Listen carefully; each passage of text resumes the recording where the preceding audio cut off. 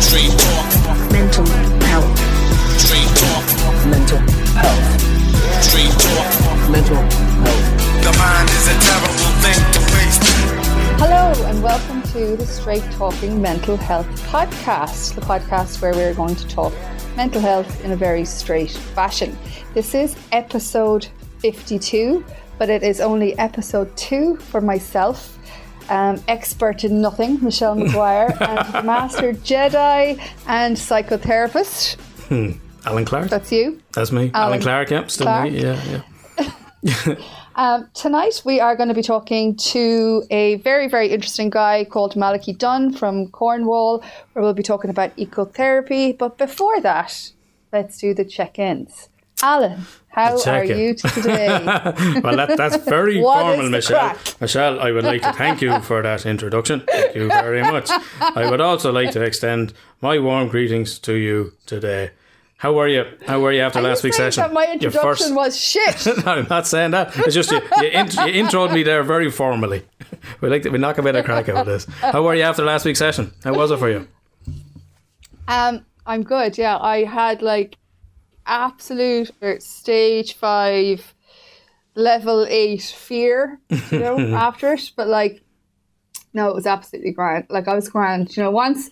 I didn't listen to it myself first. Like I had some people on the job for me and I was like, look, I was a bit nervous and I spoke too much and I said, can someone just listen to that and let me know if I need to delete all my social media and move to Spain? So, anyway, once a few of my I mates presume you got none of that back grand. because it sounded great. No, it was, they were all like, no, you're dope, shut up. No, I really enjoyed it. And so what was the feedback for you? I did you? actually really enjoy it. Yeah, really good. I mean, I suppose I had a lot of people message me who maybe know me quite well, but don't know about my own mental health challenges. So like it was really nice. It's people like, oh my God, I can't believe we're such good friends and I don't know this. But it's not really something you pick up the phone and you'd be like, well, how's it going? I was at the psychiatrist yesterday just to let you know. So, you just don't be like, hey, by the way, just so you know, I'm a bit mental. So I did have a few people message me and say, fair play to you. You spoke very well and it's very honest of how you shared, your story. And they said that I was very good. So I don't know, that could change. Yeah, but they're all my mates. No, we had some feedback on the. We'll get into the correspondence first, anyway.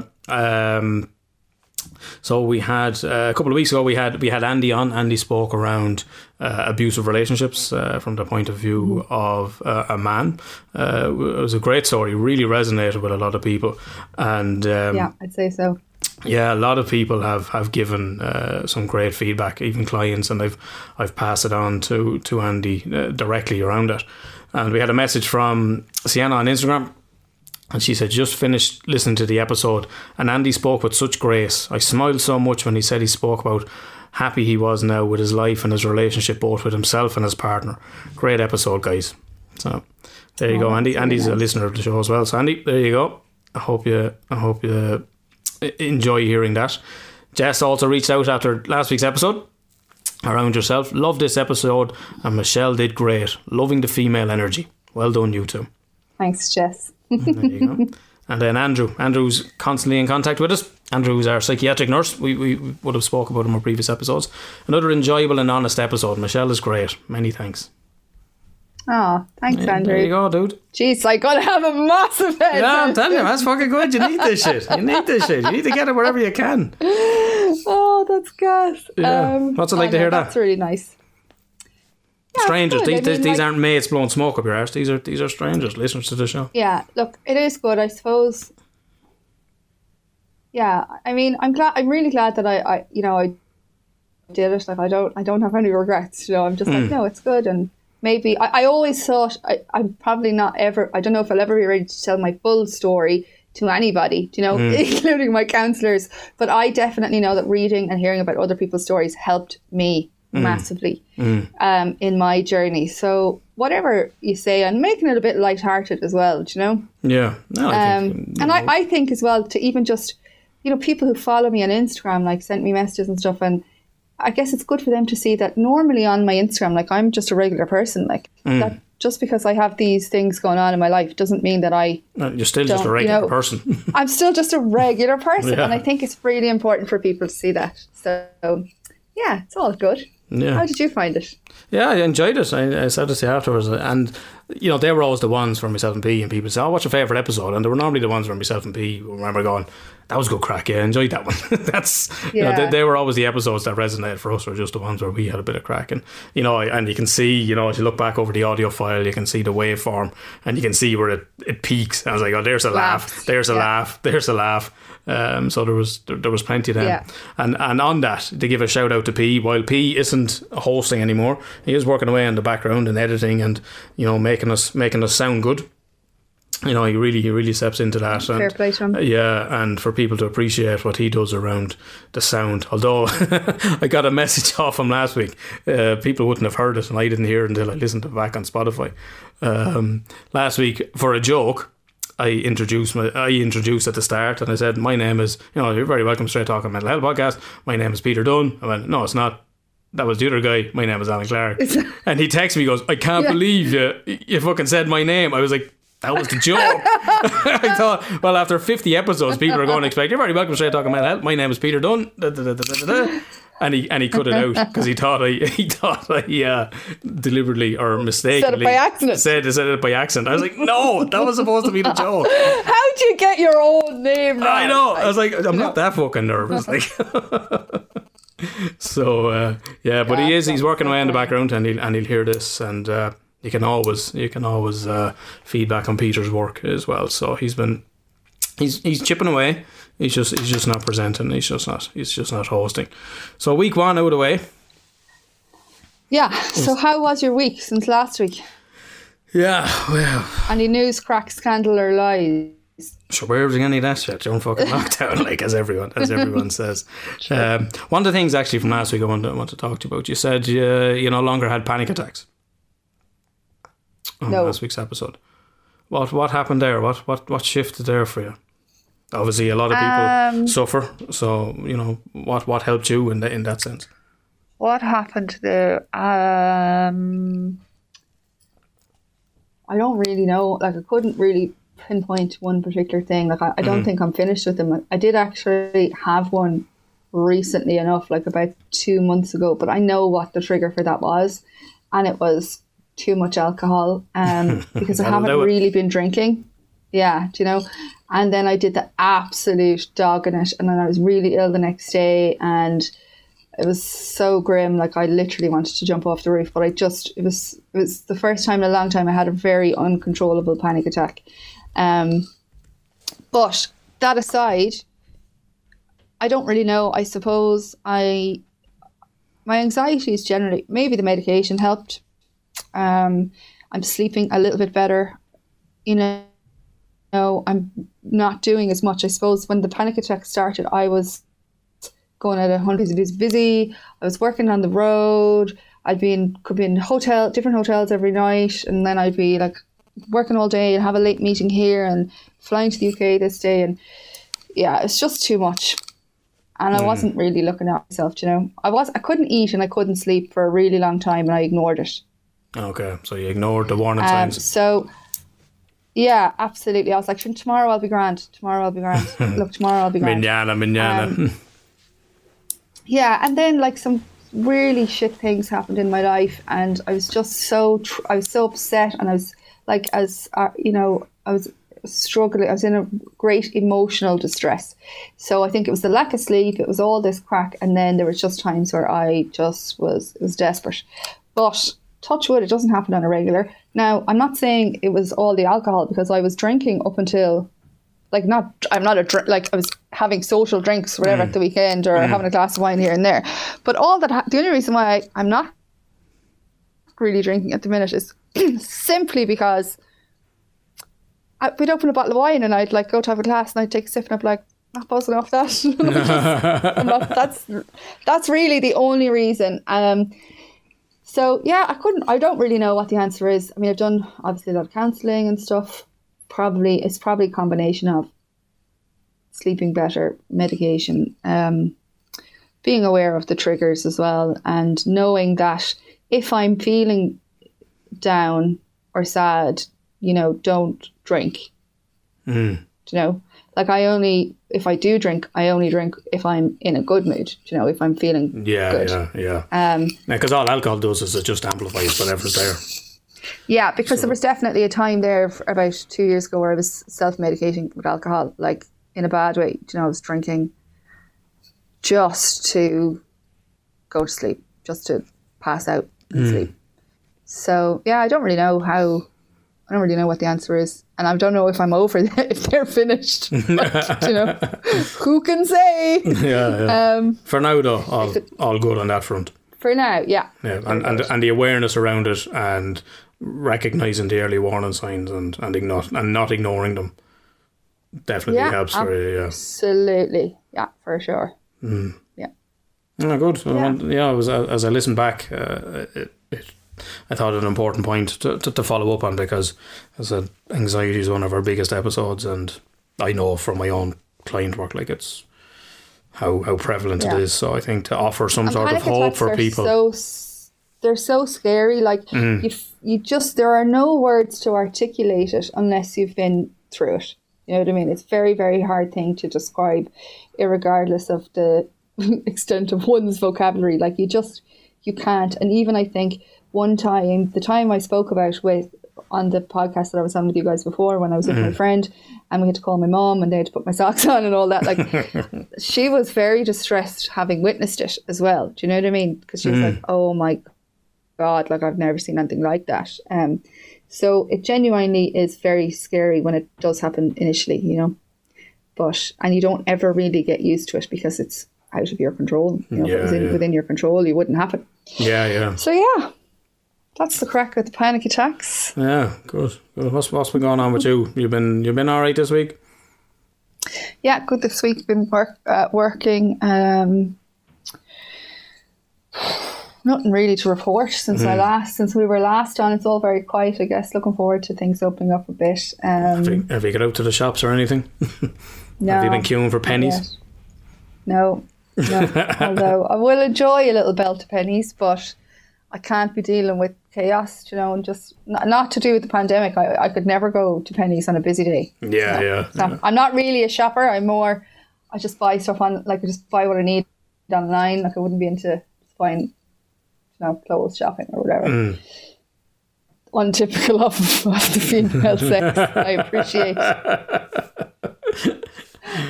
I mean, it doesn't mean I won't go into pennies and spend 100 quid, because you're like, oh, that's €3 and that's €4 and that's €3 oh, the €3 yeah. And then you get up there and she's like, that's for nothing. €3. And then you're like, what? And then as they're emptying your basket, you're like, I don't need them eyelashes. I don't need them. I say that to myself the whole time. Yeah, I've got this string top in 3 different colours. No, one will do. So yeah. Well, regardless of liking pennies or not, Jess was definitely liking your female energy on last week's show. So I don't think your femininity and is defined by liking or not liking pennies. I think you're alright. I don't think they're kicking you out just yet. I am a pretty bad excuse for a girl. My sister will tell you that. Like she does makeup artistry and she's done my makeup so many times, right? And she's always like, she'll be doing my makeup and she'll be like, Michelle, there's fucking hair on your eyelids. She's like, will you fucking go and get your eyebrows done? I'm like, sure, they're grand. Like I just throw them in there every day. She's like, no, stay here. The hack you. Or she'll be like, yeah, so only for I have a very good expert in makeup and being a girl, younger sister. She keeps me on track. Need someone to keep you honest. Yeah, this is it. So that's the crack with me anyway. What about your week? Any crack? No, mine is crack really. It's desperate, isn't it? Having to think back on, Jesus, what was there? Well, have you any? Let's go straight into the smiles and riles then. Go to smiles and riles. Yeah. Well, I got my hair cut. That's where I was racing off the last week, as you can see. I stuck the whole story up. So I got the haircut, which is a big help. And yeah, one of these smiles around that. Then I was in the barbers, and I know the young lads are working there now. I go in there the whole time, and I have my barber. I have a barber, calls my barber. So It's nice to walk into a hairdresser. All right, Al, what's the story? And how are you getting on? Blah, blah, blah. And, how are you getting on? And you can give it all of that. But Georgie, one of the other lads that works in there, I was just finishing up. And he goes, he says, my ma says to me there something. He said something the other day. I'll have a look at my phone there, and I don't know. You had to check something or fix something for her, and you had to load something onto Spotify, and the podcast was there.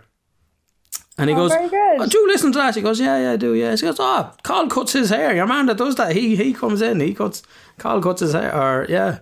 I was like, that's savage. Like, so shout out to Georgie's ma. Claim to fame. Yeah, thanks for listening to the podcast.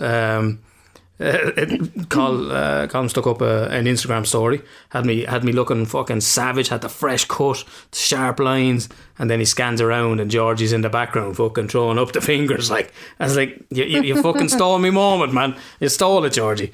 So, but apart from that, I'll take the smile. I enjoyed. It was nice. It's like that. It's lovely hearing the real world feedback. And we always say it on the podcast. We see the numbers, but to hear listeners in the real world or people come back to you is that's a nice thing to hear. So that was me. That was me smile. Me Royals. I've got two big ones. I'll start. I don't know. Will I go big or small? Which one for? Will I go big or small? Go with the big one first, and then we can I get it out of the way. Small one.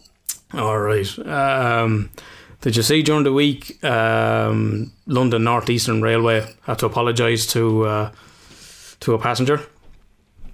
Did you hear this story? I told you I give up watching the news. Yeah, you're right. It popped up on Facebook. So what had happened was they'd made the train announcement in the station or on the train.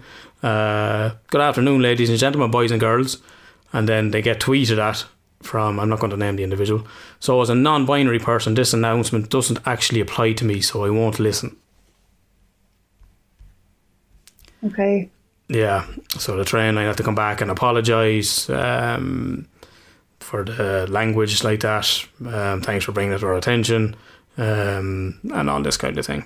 So I had to come back. And how then, like, just saying my late millennial ignorance, I've spoken to mates about this, and I said I need to educate myself properly around non-binary people because I don't know what's the right, and I don't want to be. Down to the individual.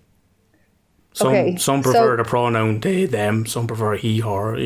It's really down to the individuals of how it comes. So down how should that train conductor then greet it?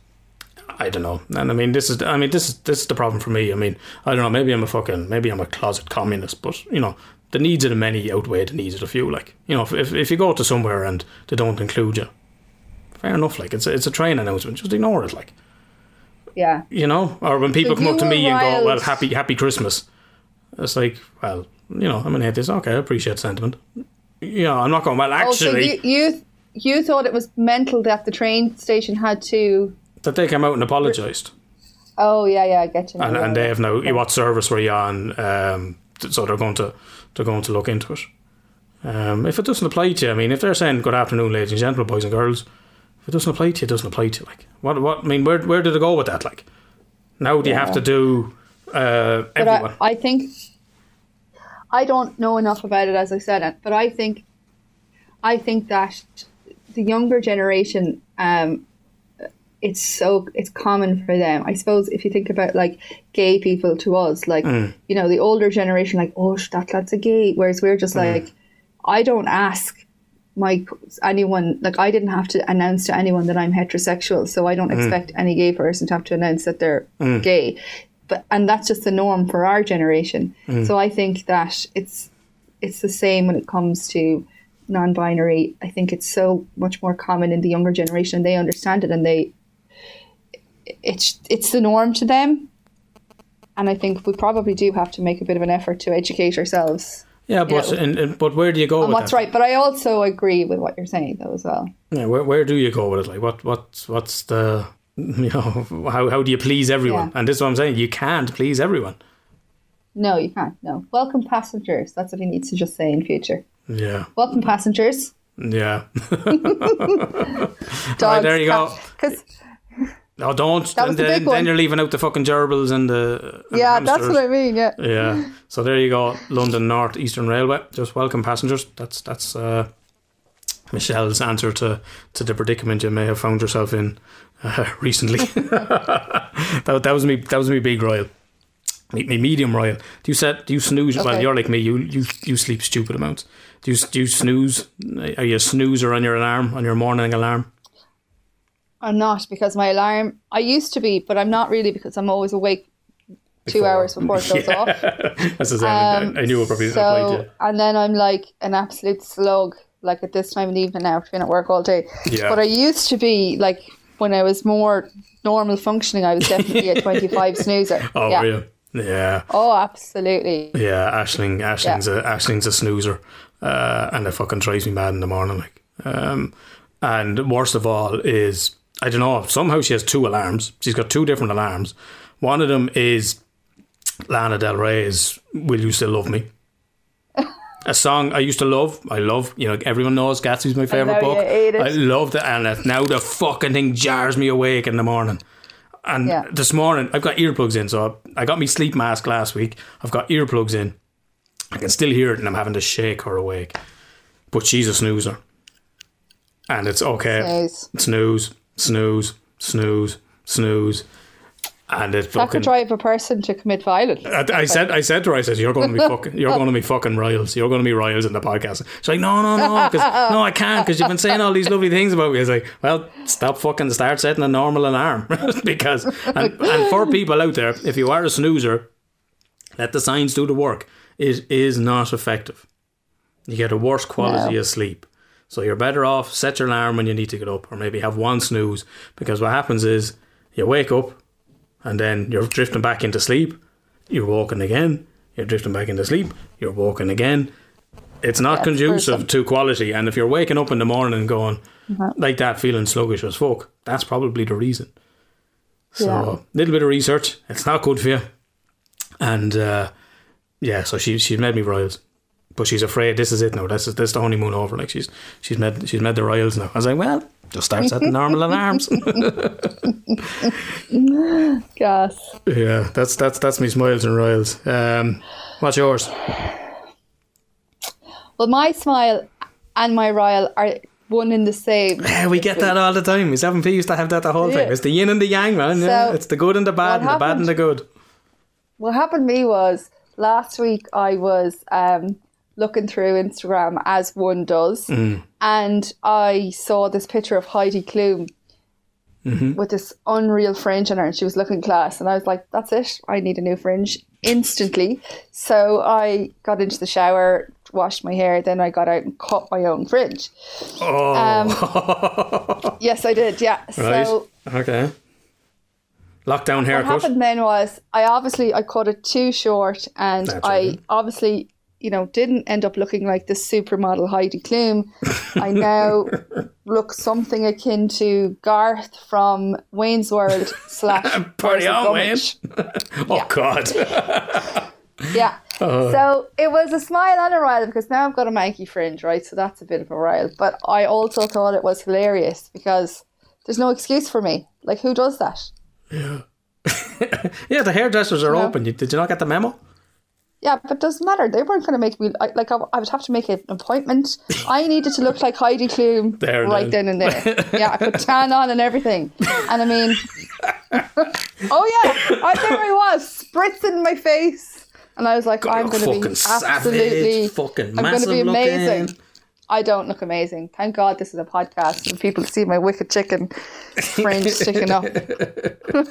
Like Wurzel Gummidge. Yeah. So that are you going to get it fixed? Are you happy with it? You'll take it? Or? Oh, gee, I won't get it fixed. I want to grow out. Yes, that's the attitude, buddy. That's the attitude to have. Yeah. Not even slightly concerned about it, but I just thought it was gas. Any other smiles and royals? Are you taking the one and the two, a 2-for-1 job? I'm not really royal to me this week now, because I stayed away from the internet as much as I could.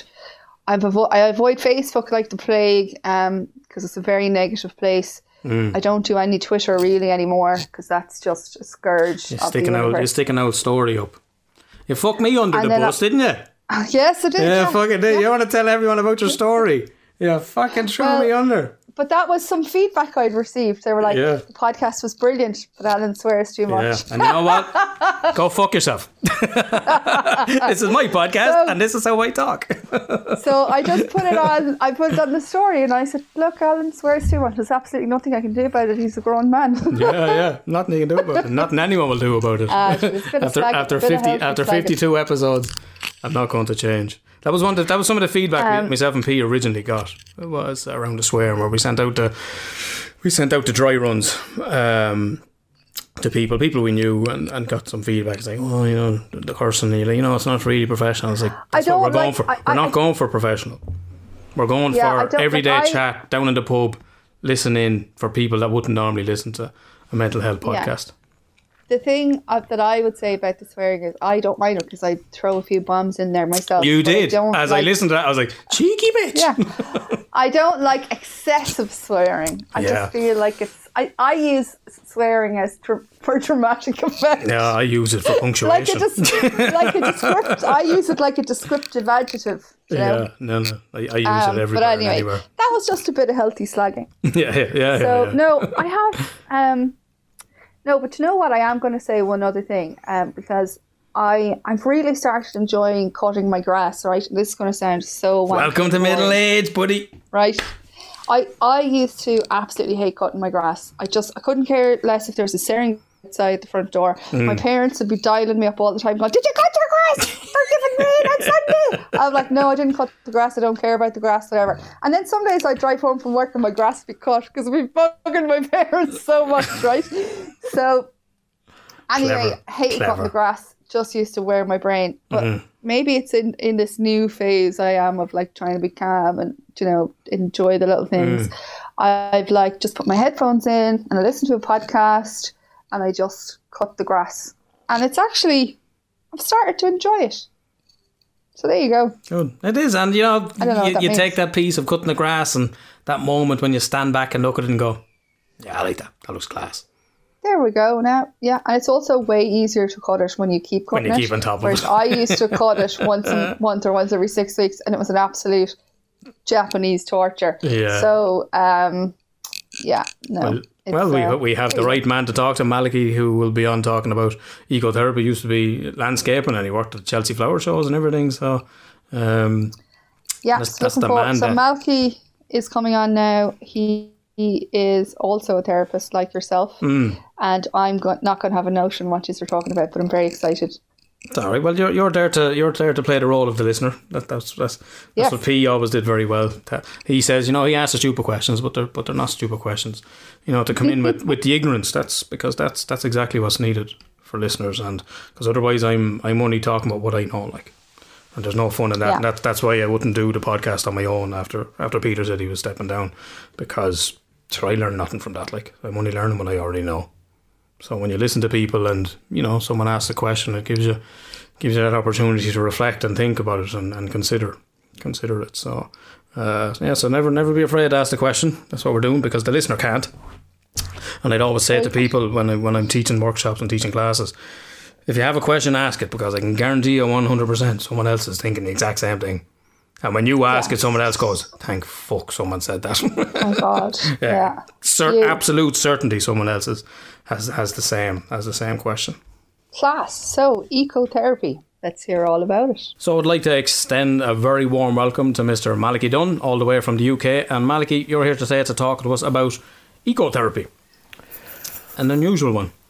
An unusual one. Well, it's something that is becoming more and more I guess popular and relevant in these times of climate crisis, where people choose to have their therapy in the outdoors. Okay. For me, it's a natural environment to have therapy. I see clients sometimes will sit in a secluded place outside. I live in Cornwall, which is right Beautiful. on the coast, sticking right out into the Atlantic. We might walk by the sea. We might sit on a beach. We might find some woods. There's a lot of nature around, but also my concept of ecotherapy, it just involves a connection with nature. So it can be as simple as maybe tending houseplants or just, growing vegetables can be ecotherapy. We all know that growing vegetables is very good for us. Yeah. I don't mean that the vegetables are good for us. I mean the process of growing them is very good.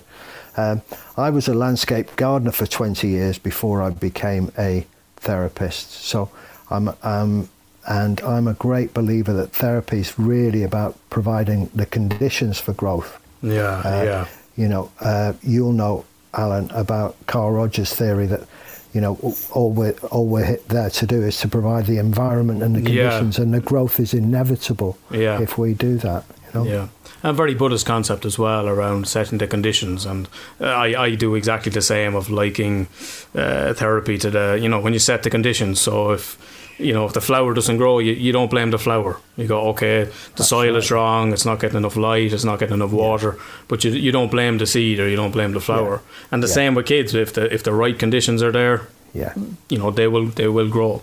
Yeah, and if we've got difficult behaviours, particularly in children, it's let's look at the environment. Yeah.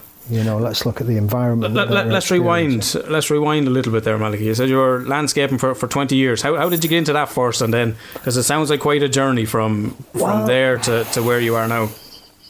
Well, might need to take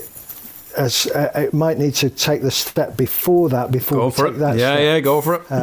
So we were talking before we came on air. I'm the youngest of 7.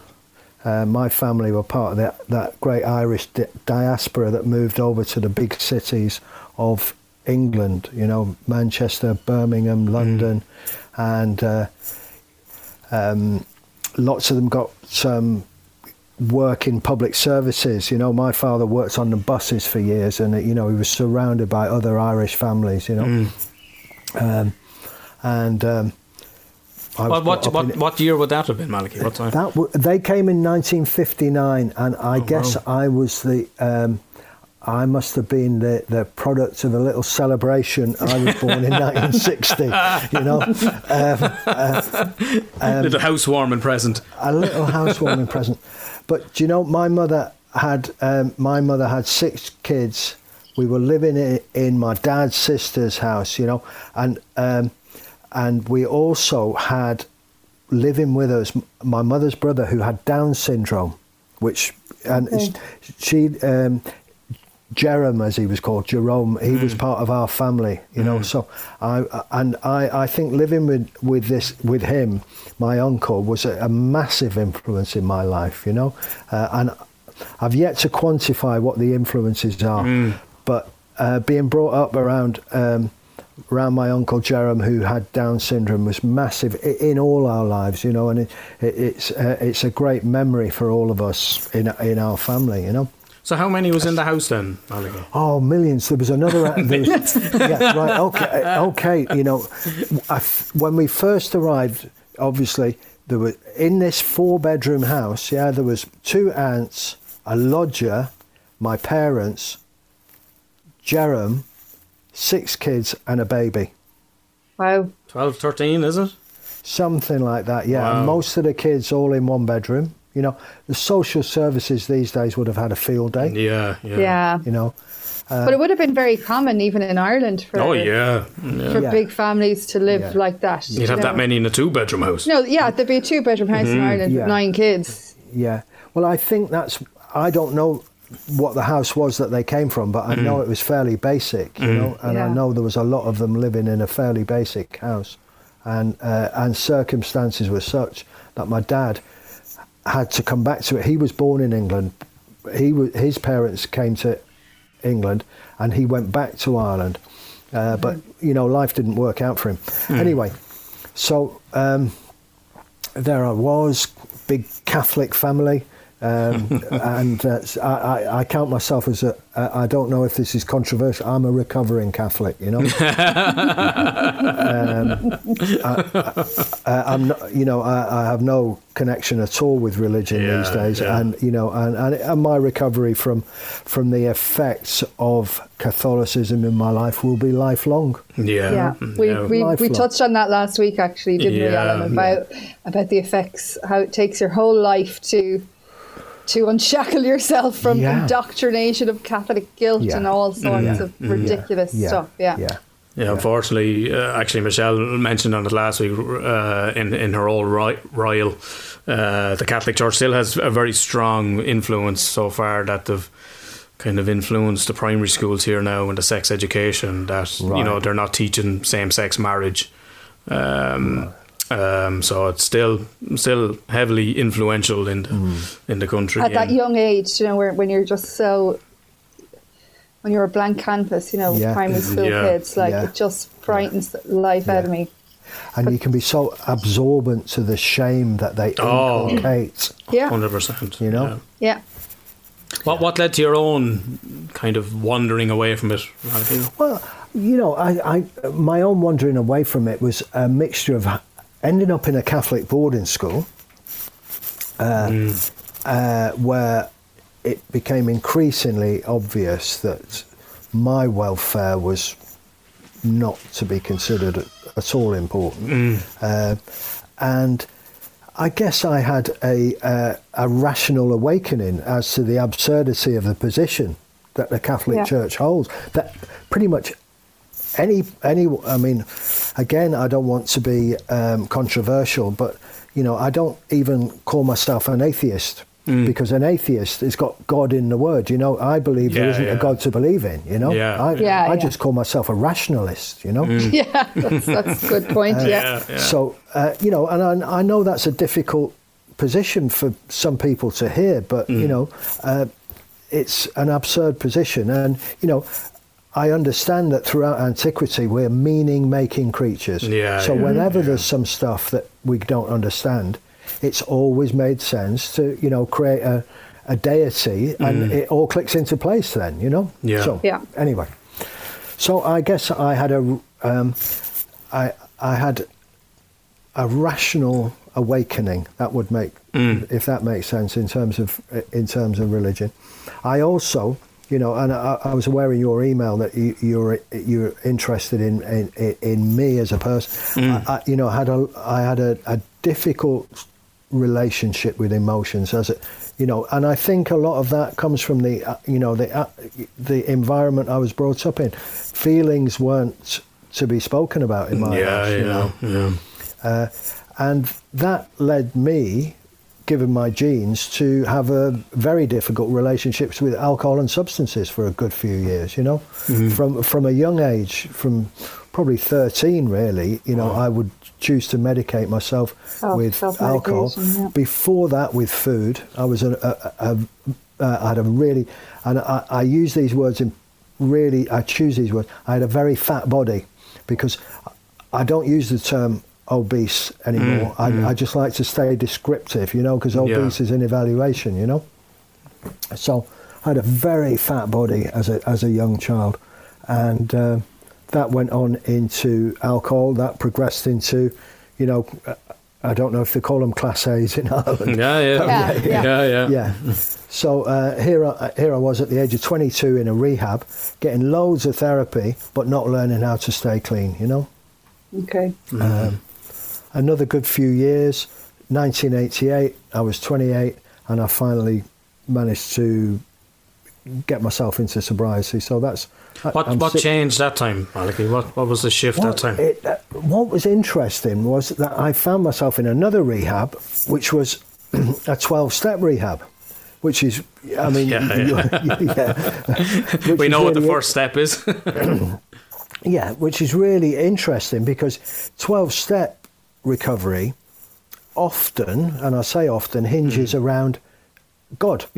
I think they've changed it now to a higher power or something, or whatever you understand as a higher power or something like that.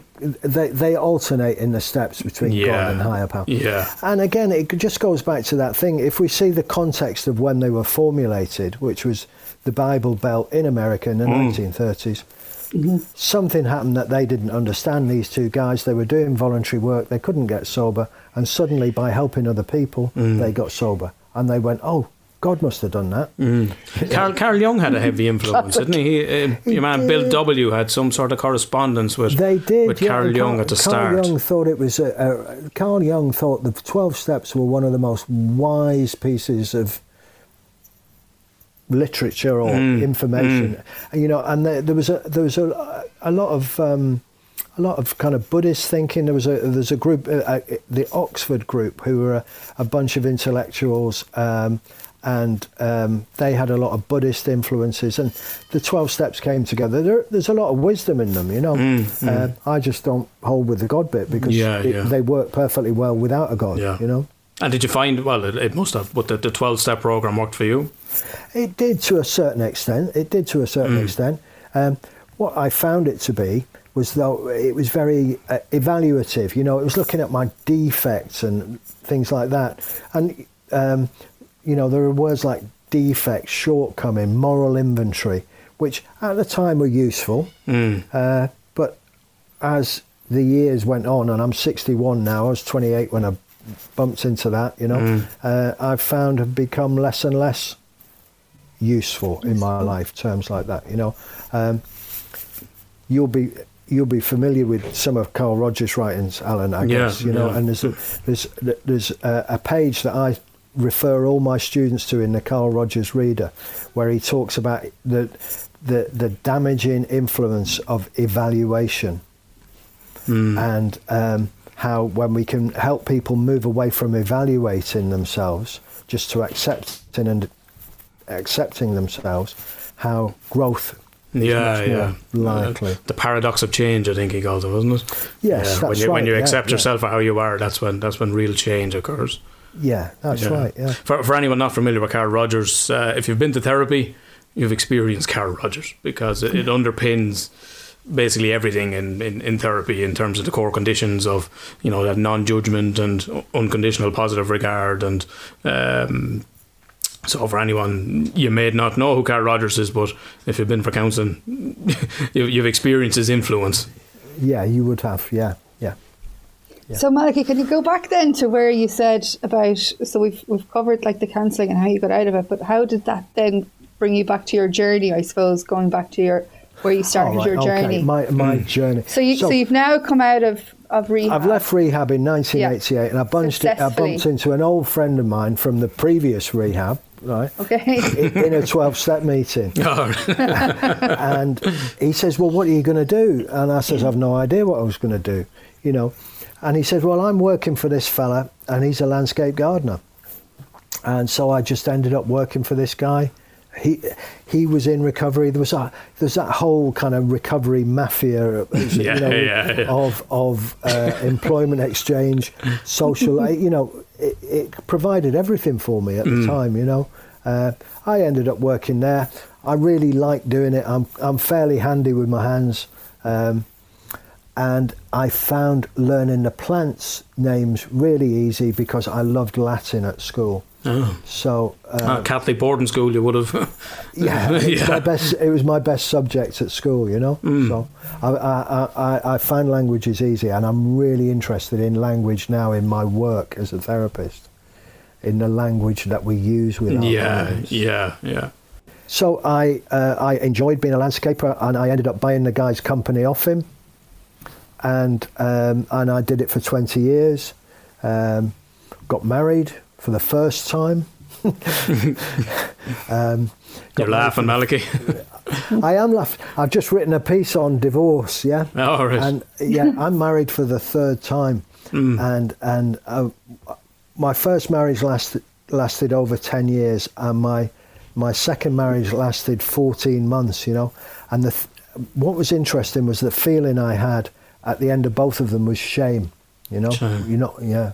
You're not supposed to get divorced. You know, you'd know that in Ireland more. That Catholicism seeping into you again. Yeah. So, where am I? Yeah, I got married, and my wife and I were living in London, and we decided to move to Cornwall. Beautiful. To live the eco dream, you know, to have a bit of land, to maybe live off grid, and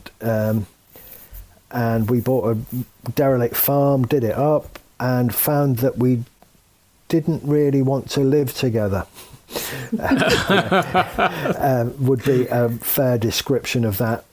We'd lived a fairly busy life in London that didn't involve kind of being cheek by jowl all the time, and we found out that when we came to Cornwall that probably that's not what we wanted to do, you know. But we had to come here to do it. I was really not looking after myself in terms of self-care at the time. My businesses, which were still in London, began to struggle, and I also got a difficult health diagnosis. I was diagnosed with hepatitis C, which I'd contracted like 20 odd years previously as a drug user, you know. Okay. So that led to another crisis in my life. So divorce, loss of business and illness. And I found myself in counselling again for quite some time. Got some help residentially. I went away. I was very lucky that somebody paid for me to have a retreat away from the world, and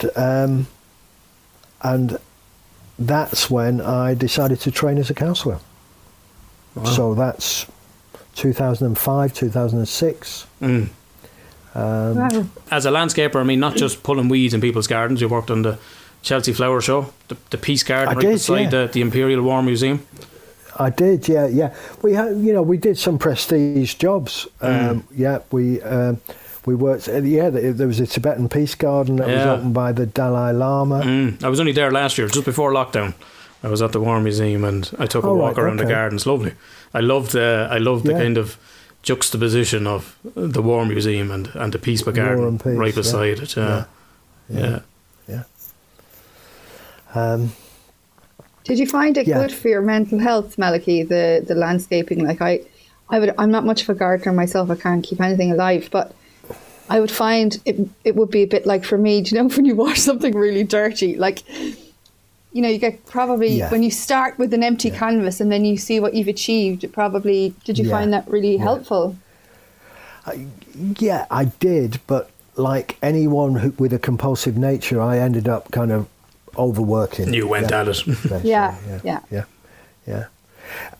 Could I just go back to a phrase that you used, Michelle, there a minute ago? And it's I do a lot of thinking. It's a thing. Some people might say I have a touch of hyperactivity in my brain, you know, but I've been becoming increasingly troubled with this phrase, mental health. And I don't know if it serves us. Right, okay.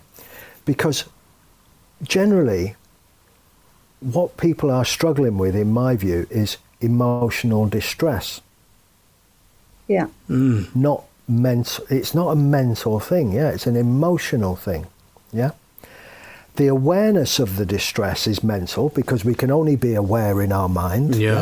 But the distress is in our emotions, and so calling it mental health sends us off on a wild goose chase, looking for stuff in our mind rather than in our emotions. That's one thought I've had in relation to it. I don't know if this makes sense. And the other thing, the other word, health, sets us off in the direction of the medical profession, who, in my opinion, are probably the last people to help us with emotional distress. They can help us often with the awareness of the emotional distress because they want to close down the awareness, you know, and they do that generally pharmacologically, you know. They give us antidepressants so we don't experience the distress, but it's actually not dealing with it, So I haven't come up with a suitable substitute phrase, but I'm You're working I'm on trying it. to move away. I'm working on it. You know, I want. Have you come across a book called Drop the Disorder? No. It's a really interesting book where it challenges the medicalisation of emotional pain and distress. Mm. And So it's a throw out the really- DSM. Basically, Yeah. yeah. Throw out the DSM. Do you know what the DSM is, Michelle? No. No. It's a thing. I think it stands for the Diagnostic Service Manual. No, yeah? Diagnostic and Statistical Manual of Mental Disorders. So Oh, for right, any, okay, for there we any go, yeah. psychological issue you've ever been diagnosed with, it's been Yeah. taken from the DSM, and you have to meet Yeah. the criteria Yeah. within the medical profession to be diagnosed. Like with. my psychiatrist now would say to me that I don't have a psychiatric illness. I have mine is psychological. Mm-hmm. So I didn't know what that meant, but I took that to mean I'm not bipolar, or I don't Yeah, have yeah. paranoid schizophrenia. Like I Yeah. don't have a mental illness, as I would call them. Do you know? Mm-hmm. I have Yeah. depression and anxiety. Do you know? So I suppose when I try and decipher, that's when I would say mental health, you know, as opposed to mental illness, which to me is, Yeah. you know, a psychiatric disorder. Is that yeah. right? Or Yeah. No, I'm not dismissing the fact that some people have things in their brain that are difficult, and that is a mental thing. Yeah. But you see, even when you say I have anxiety and depression, or depression and anxiety, you know, for me, anxiety is an emotion. It's not a disorder. It's an emotion that we can learn to have a relationship with, rather than there's something wrong with you. Yeah, that would Yeah. be my take on that. And by and this word disorder that's stuck on the end of everything, I find troubling, because I don't know what order is. So how can I know what disorder is if I don't know what order is? You know. yeah, that's so very true, because Alan and I mentioned this last week, and it just kind of hit home when you said that there. We were talking about a lot of people maybe who are not in, I think, in my opinion, in the people that I would know in my life, the people like me who maybe have some depression or anxiety are quite introspective. And then the other people don't know that they're fucked up, basically. You know what I mean? They're just Absolutely. bombing around in all their maladjustment, Yeah. not knowing, unaware of it. So, And when we're you probably say that we depressed don't and know- anxious from dealing with them. Yeah, so when you say we don't know what order is, I think that's quite true, because absolutely everybody is disordered. Yeah. You know, if you're going to use the term. So that makes sense to me. So Malachy, from all of that, from that background, from that life, how and what is ecotherapy? How did that come about for you, and how does it work? It came about really naturally for me to work outside with people. You know, my initial training was person-centered, which puts, you'll know, Alan, that is founded on the work of Carl Rogers, who you've already mentioned, and that puts the client at the centre of the process. So if, you know, I had a few clients who expressed an interest in working outside, and I responded to that, and some of that was what we call walk and talk, you know, so where we would walk along and talk as we went, that side-by-sideness of it is often really useful in allowing people to be open. Very different from the face-to-face and, nearly interview or kind of typical setting. Yeah. And one of the things that I always used to offer to my students was the idea of never have your chair in direct opposition to your, you know, that kind of, you know, you can meet in the middle, you know. But just being in connection with nature is such a wonderful healing thing in itself. It provides a really non-threatening environment. Now, obviously, if we've got clients who are in a great deal of distress, it's maybe not an appropriate environment, you know. People worry about confidentiality, but actually what generally happens if you met someone on a walk, you'd stop talking and pause and just walk quietly past them, you know. Yeah. And nobody would be any the wiser what was happening, you know. It's not like we're carrying a placard that says "keep away, we're in a therapy session." You know what I mean? And would you normally work to a 50 or an hour session, Malachy, or would you go longer? I don't go. I generally don't go beyond 50 minutes because I find it's quite. Another thing I used to say to my students who were talking about lengths of sessions is that 10 minutes between 50 and an hour uses as much energy as the previous 50. You know, because you do get tired listening. You know. Oh yeah. Well, I get tired listening. You know, it's and my attention does waver. So people get the best of me with a 50-minute session, and I tend to try and keep to that. I've got nearby where I live. There's a lovely lake, and it takes 50 minutes to walk around it. I was just going to say, do you have a route worked out? You do. Yeah, and it just does. It's about 25 minutes to run around it and 50 minutes to walk around it. You know? And I do both at different times, you know. And it's lovely, and there's a few places to stop and pause. A thing that I really love, if you're sitting or walking, to get by running water is really beautiful. It's a really that cleansing, that negative ions feeling symbolic of running water. But it really is where it goes. It's negative ions in the air, and it feels really cool and cleansing. You know. Has work been affected? Were you able to work during lockdown, Malachy, in that way, or? I didn't. The lockdown barely troubled me in lots of ways. You know, I'm aware that lockdown for most people was the weirdest thing that ever happened in their life. You know, and for me, it struggles to get into the top 10 of weird experiences in my life. You know what I mean? Having been in rehab 3 times, you know, spent time in monasteries in India and all sorts of, you know, it doesn't, you know, so, you know, a lot of people have looked to me, like they've looked to our profession, haven't they? Yeah, you know, I was only saying it last week, like it's just the phone hasn't stopped, emails haven't stopped, texts haven't stopped. I think people have. And I think a large part of that as well is that people that may have been living their life avoiding themselves are suddenly confronted with themselves. They can't get away from themselves. Yeah. Working from home. Yeah. So it all bubbles up. You're isolated. People began to live with themselves. Yeah. And all of those things that are available as diversions were suddenly taken away from many people. Yeah. So apart from the first 2 months, I actually just designated myself an essential service.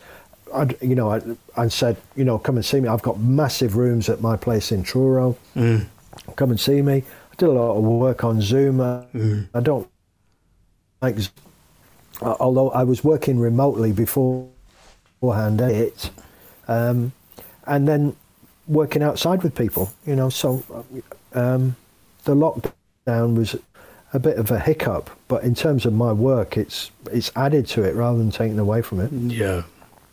Have you gone back to the outdoor work now? The UK, you're ahead of us in terms of coming out of lockdown, and and I have to be. I don't want to incriminate myself. You know, if there's a law and that I don't, you know, that seems stupid, I won't. I'll disregard it anyway. Which is probably easy, now you're Irish. The old issues with that's a real. English people, I find, are usually quite law-abiding, but Irish people are a bit like, that's a bit of a silly law. It's absolutely fine. It'll be grand. We won't worry about that now at all. Darragh O'Brien, the Irish comedian, he had that of the 3 different kinds of Irish laws. Like there's the first one, I'll go on, you're grand. And the second one's, careful now. And then the third one is, now you're just taking the fucking piss. You know, it's like, that's grand. Like in Ireland, you'll jaywalk in front of the guards. Like it's, you know, everyone's like, go on, you're grand. Don't worry about That's that a silly law. That Yeah. doesn't matter. Yeah. Have you come across the work of Martin Seligman, Positive Psychology? No. I don't like the word positive. Yeah. But that's a It can whole be- other podcast. Yeah. I'd be with you on that one. Yeah. I don't like the word positive, negative, and I tell you the most insidious of them all, normal. But that's a whole other podcast. We'll come back and chat about that another time. Yeah. Anyway, gratitude. Recording 3 things a day that you feel grateful for. The physiology of that, the oxytocin produced, which is a direct antidote to the cortisol and adrenaline of anxiety. Really useful. I have a page on Facebook, Lifetime Therapy Gratitude Practice. That I don't mean that as a plug. You can edit No, that out if you I'm want. just going to give you the Plug opportunity away. to Plug plug away. everything else now at the Yeah. end here, All Malachy. right, Yeah. okay. So, where can people Yeah. find out about you, about your practice, about the Facebook page? Lifetime Therapy, lifetimetherapy.co.uk is our website. We're on socials. We are Lifetime Therapy Gratitude Practice is on Facebook, and there's a few hundred people who post on there, and Lovely. it's a community of gratitude. That sounds like a really nice thing. Yeah. Just to hear other Yeah. people's Yeah. as well, I think it'd be Yeah, very it's interesting. really nice, that locked-in thing, that Yeah. community of it. And the last thing I want to plug is my new venture. It's called MyCard. It'll be in the App Store soon. It's a digital business card. Well, it's actually a tree planting app that gives you free business cards. No, a tree planting. Wow. app. Yeah, basically, you sign up, £3 a month. We plant trees with the profits of that, and you get free digital business cards. So we're not chopping down trees to make business cards. Brilliant.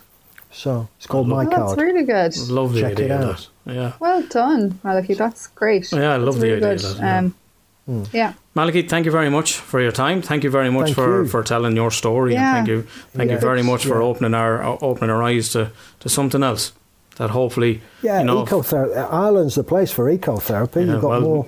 Well, Cornwall is Absolutely. definitely the place for it. Yeah. Yeah. Well, if you're ever down here, look us up.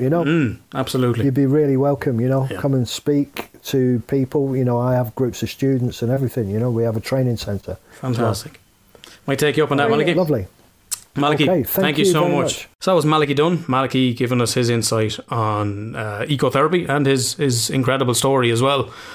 Fought his way out of addiction. So for anyone that has been struggling with addiction, if you've listened to Connor, if you listened to previous guests, please know that there is hope. If you like what you heard, give us a rating, pop into iTunes there.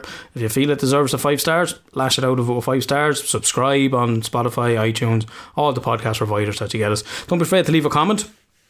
You can slide into the DMs if you want. You can tweet at us. You can get us on Facebook.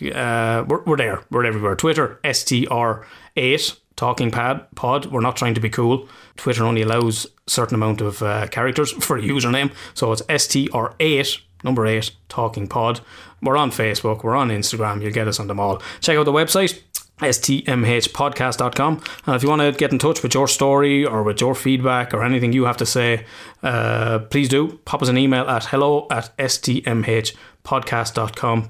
And a big shout out to Fionn for the podcast music, amazing producer, beat maker. Catch him on Facebook, FOB Beats. And a big shout out to Aideen at Digital Design Lab for helping us out with the social media design posts. Malachy now is going to give me a reprieve, and he's going to share some of his wisdom instead of me being thrown under the bus. I'm very interested in acceptance. Yeah. Very interested in acceptance. And people get really confused with acceptance. Yeah. So I've come up with 2 ideas around acceptance. Acceptance is a bit like getting fit. Yeah. Let's not try and accept things that are really difficult at first. Yeah. Let's just accept small.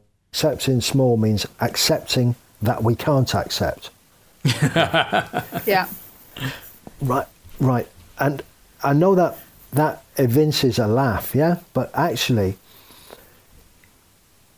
it's really important that we do some accepting rather than we struggle to accept. Yeah. So accepting that we can't accept is often easier than trying to accept something that's really difficult.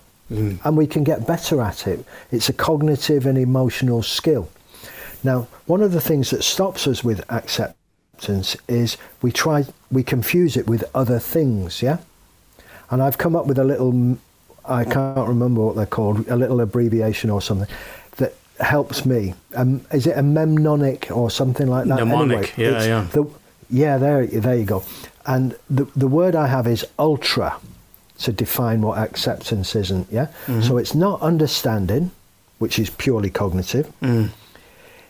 It's not liking. You don't have to like something to accept it, yeah? It's not tolerating.